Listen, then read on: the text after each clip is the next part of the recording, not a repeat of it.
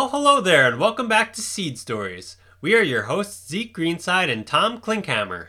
On this program, we'll showcase a different seed variety through stories, seed-saving techniques, history, and providing unique interviews with passionate seed savers from across the world. And this week's seed is...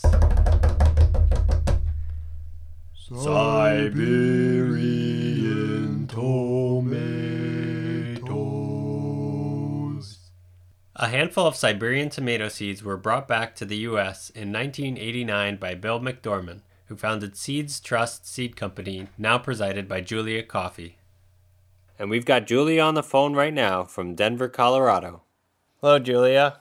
Hey. I was wondering if you could share with our listeners a story on Sasha's Altai. Yeah, I'd be glad to. It's one of the staple stories of Seeds Trust. So I think everyone by now is familiar with Bill McDorman. He went and got Sasha's Altai from Siberia. He was at this little gathering of seed savers, kind of like a little seed exchange. There was a man that came up to him and offered to give him some tomato seeds. So the man who offered turns around and walks out of the hut and just kind of disappears. Bill asks the interpreter, he's like, where, is he coming back? Like, where are the seeds? So the interpreter said that was Sasha. He has some spectacular tomato seeds, but he lives 8 miles up into the mountains. So Sasha walked 8 hours to his home, grabbed the seeds, turned around, and walked back, and found Bill and gave them to him. So that's, like I said, one of our staple stories, because seeds are important, and they can really foster relationships. So we've taken really good care of Sasha's seed, and just make sure that we make sure people can share and spread the joy and the seed. Without further ado, I'm going to play the interview with Bill McDorman, and he is going to share with you his wonderful adventure going to Siberia and getting the seed. Siberian tomatoes. Yeah. Yeah, maybe I'll start it maybe toward the end. I got a call a couple years ago from the garden editor at Martha Stewart Living Magazine. And they said, "What's this deal about Siberian tomatoes?" And I said, what do you mean? And they said, "Well, we just Googled it up, and your name came up on almost every reference." Mm-hmm. And so we want to come and interview you and do a story in Martha Stewart Living Magazine. And so, long story short, they did. They ended up doing a 3-page color story in the issue in which Martha Stewart got out of prison. So it's like this famous, the prison issue. Which was so how did Martha Stewart, why did she want this? And the reason is she went to a restaurant in New York City, and they served her Siberian tomatoes.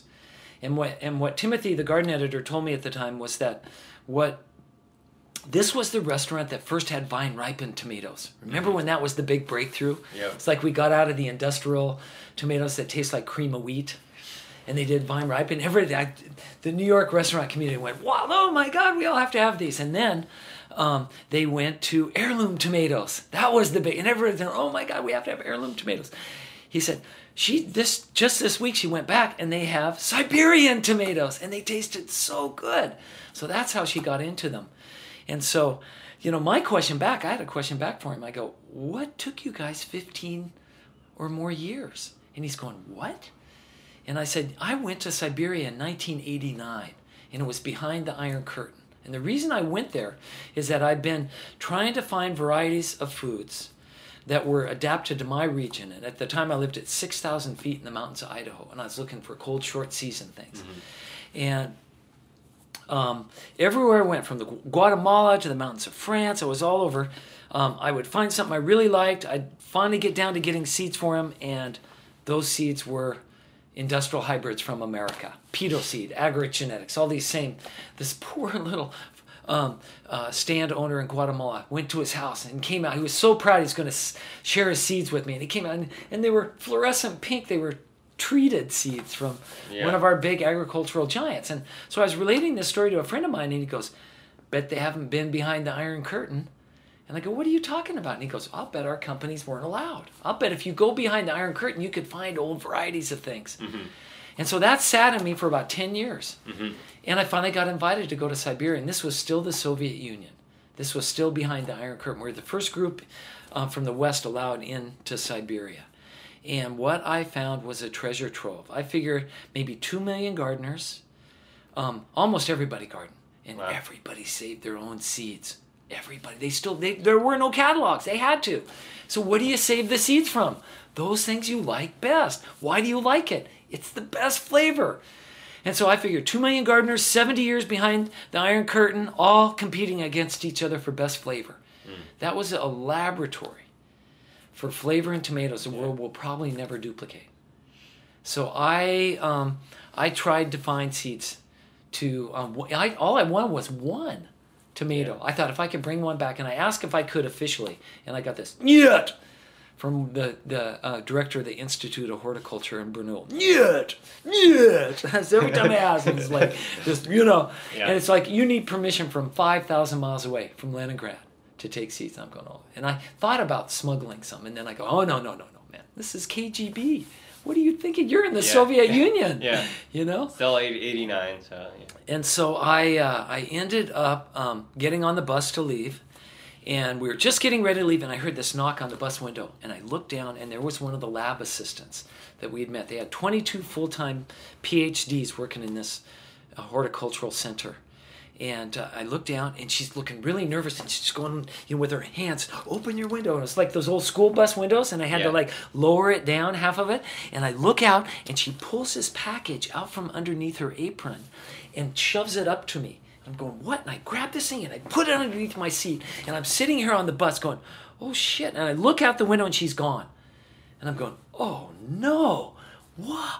And my heart starts beating really fast. Yeah. And I go, I'm going to end up in the gulag. This is the end of me. Who was she? Well, she was just one of the lab assistants, and I've maintained her sort of anonymity.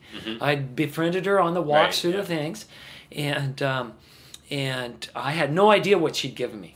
And so I just kept it hidden, and the bus finally moved, and we got clear out of there. And as we were about an hour away going back to where we were staying, I finally opened up the package and looked, and there were the trials and testing, notes and seeds for 60 varieties of Siberian tomatoes. Wow. And I wonder what she risked, to do that. But everywhere we went in the Institute, actually everywhere in Siberia, the people had the best and most open hearts, and they wanted to share. So I just took it that she just really wanted to share with us. Yeah. And so I ended up walking out of Siberia. I put them in my front pocket when I came back into the United States, and I walked in through customs with 60 Siberian tomatoes. And I think 24 of those, last time I checked, are still in circulation throughout the world. I got an ad from a newspaper in Tanzania one time with the world's best tomato seeds. And it was a story about how this seedsman, Bill McDormand, fought his way behind the Iron Curtain and liberated Siberian tomato seed. And they were $5 each. A seed. A seed. Wow. And so that's my favorite seed. Yeah. That's why, if you live in a colder northern climate, this is your thing. These people, we're talking Siberia, an area roughly like Edmonton, Alberta, with maybe an 80 to 90 day growing season without frost, somewhat consistent. But, and these guys were on fire to get the earliest and best tasting tomato. So all of them have incredible flavor. And so that would be my best. So, my favorites are Sasha's Altai, Galina, Grushovka. Those are just some of the ones that came out of that batch. I got a ribbon. Well, I got a big box in the mail one time when I was running my little seed company, and we were selling the Siberian tomatoes. And I opened it up, and it's this big blue ribbon. And I looked at it, and it's the Iowa State Fair. And I'm going, oh my God, what is this? And I read the little note, and it said, Galinas, this little yellow cherry from Siberia, this is, Galinas won this ribbon. And I go, this is really cool. And the guy's phone number is on there. So I call him up, and I'm talking to him, going, how cool is that? One of these Siberians won. It doesn't surprise me flavor-wise. But one of the Siberian tomatoes won best tomato at the Iowa State Fair. How cool is that? Yeah. And he goes, Bill, you don't understand. It won best of the fair. Best of everything. And I'm going, oh my God, that's how good they are. Yeah. You know? Yeah. So that's what we're talking about. So if you grow tomatoes and you live in a relatively cold place and you haven't discovered the Siberian tomato, they're just superior. And I think they're just reflective of what we're trying to teach in our seed schools, is that we have the power collectively to create the best. And all we have to do is save our own seeds wherever we are for those things that we really like. And so the Siberians happen to be locked out of this industrial storm, we call it, at seed school, you know, where we all bought our seeds from somebody else. They came from laboratories or big companies, you know. And take that process back where we save our own seeds from the things we grow and only save from what we want. And if we do that, then we can all end up as successful as the Siberians. We've been speaking with Bill McDorman, co-founder of the Rocky Mountain Seed Alliance. Bill has been a huge inspiration to myself and so many other seed men and women out there. I took a seed school back in 2012 and was instantly hooked into this wonderful world of seed saving that Bill paints so eloquently with his stories and convictions. And now Bill continues talking about the seed industry and the seed school they offer. As the seed industry's gotten so large, you know, all the diversity just got forgotten about, a lot of it, eaten or thrown away or just forgotten. And so we're sort of this regional seed solution model, in a sense, just by happenstance, just by the good graces. It's self-organized, non-profit, non-governmental, right, you know, sort of problem solving. And so we've solved a lot of problems, but we're still making mistakes. And so what we thought we should do now is teach everybody what we've done wrong. So people out there don't have to do that. Right. So that's sort of the idea behind Seed School. We just want to come share what we've learned about what to do and what not to do. Right. You get some really good, deep history about that at Seed School, as well as then the practical on how you grow, save, clean, harvest, and then get your seeds back out either through a new small little seed company or seed library or seed exchange. So we need these things everywhere. The whole continent needs to wake up right away. I think that's our call. And we just want to share with you what we've learned. Well, thank you, Bill, for talking with us. Yeah, thank you. And I'm so proud of what you guys are doing. And again, however we can help. Bill McDorman. What a great storyteller. I love his passion for sharing seed saver insight. Hey Zeke, I have a question. I live in Minnesota and I'm interested in learning more about seed saving and adaptation of seeds. Where can I find more information? Well, Tom, you're in luck because here at North Circle Seeds, we provide educational workshops on basic and advanced seed saving techniques. You could find more information on the North Circle Seeds website. Okay, well, I got one more question. How does one go about adapting a seed variety from one country to another with a different growing season? That's actually been happening all over the world for millennia. As Bill was saying, the Siberian tomatoes were selected from year to year by families for what worked in their climate. You'd expect that the climate in Russia has a short growing season, similar to us here in northern Minnesota. Tomatoes don't originally come from Italy or Russia or anywhere in the old world. The origin of tomatoes is deep in South America.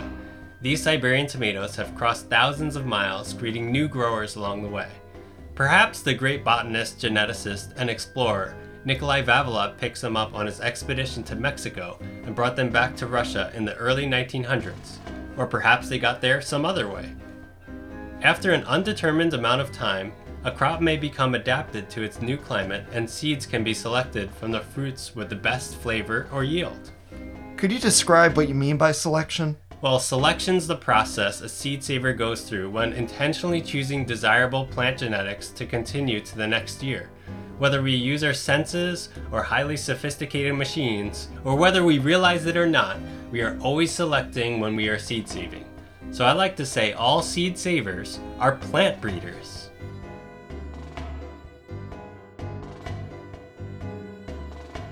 Well, that'll do it for this episode. We're your hosts, Zeke Greenside and Tom Klinkhammer. We hope you'll join us next time. And remember, folks, it all starts with a seed.